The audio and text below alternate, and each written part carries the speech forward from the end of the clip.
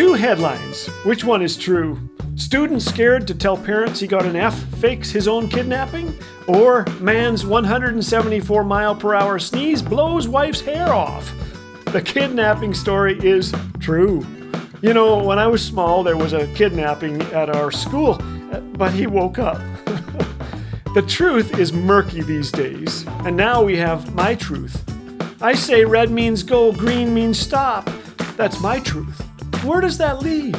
We need certainty in an uncertain world. The best place to start is time each day with God, asking Him to show us the capital T truth. We'll find it in the Bible and by following Jesus, the way, the truth, and the life. This is Laugh Again with Phil Callaway. If you'd like to hear the regular daily program or discover all things Laugh Again, visit us at laughagain.ca.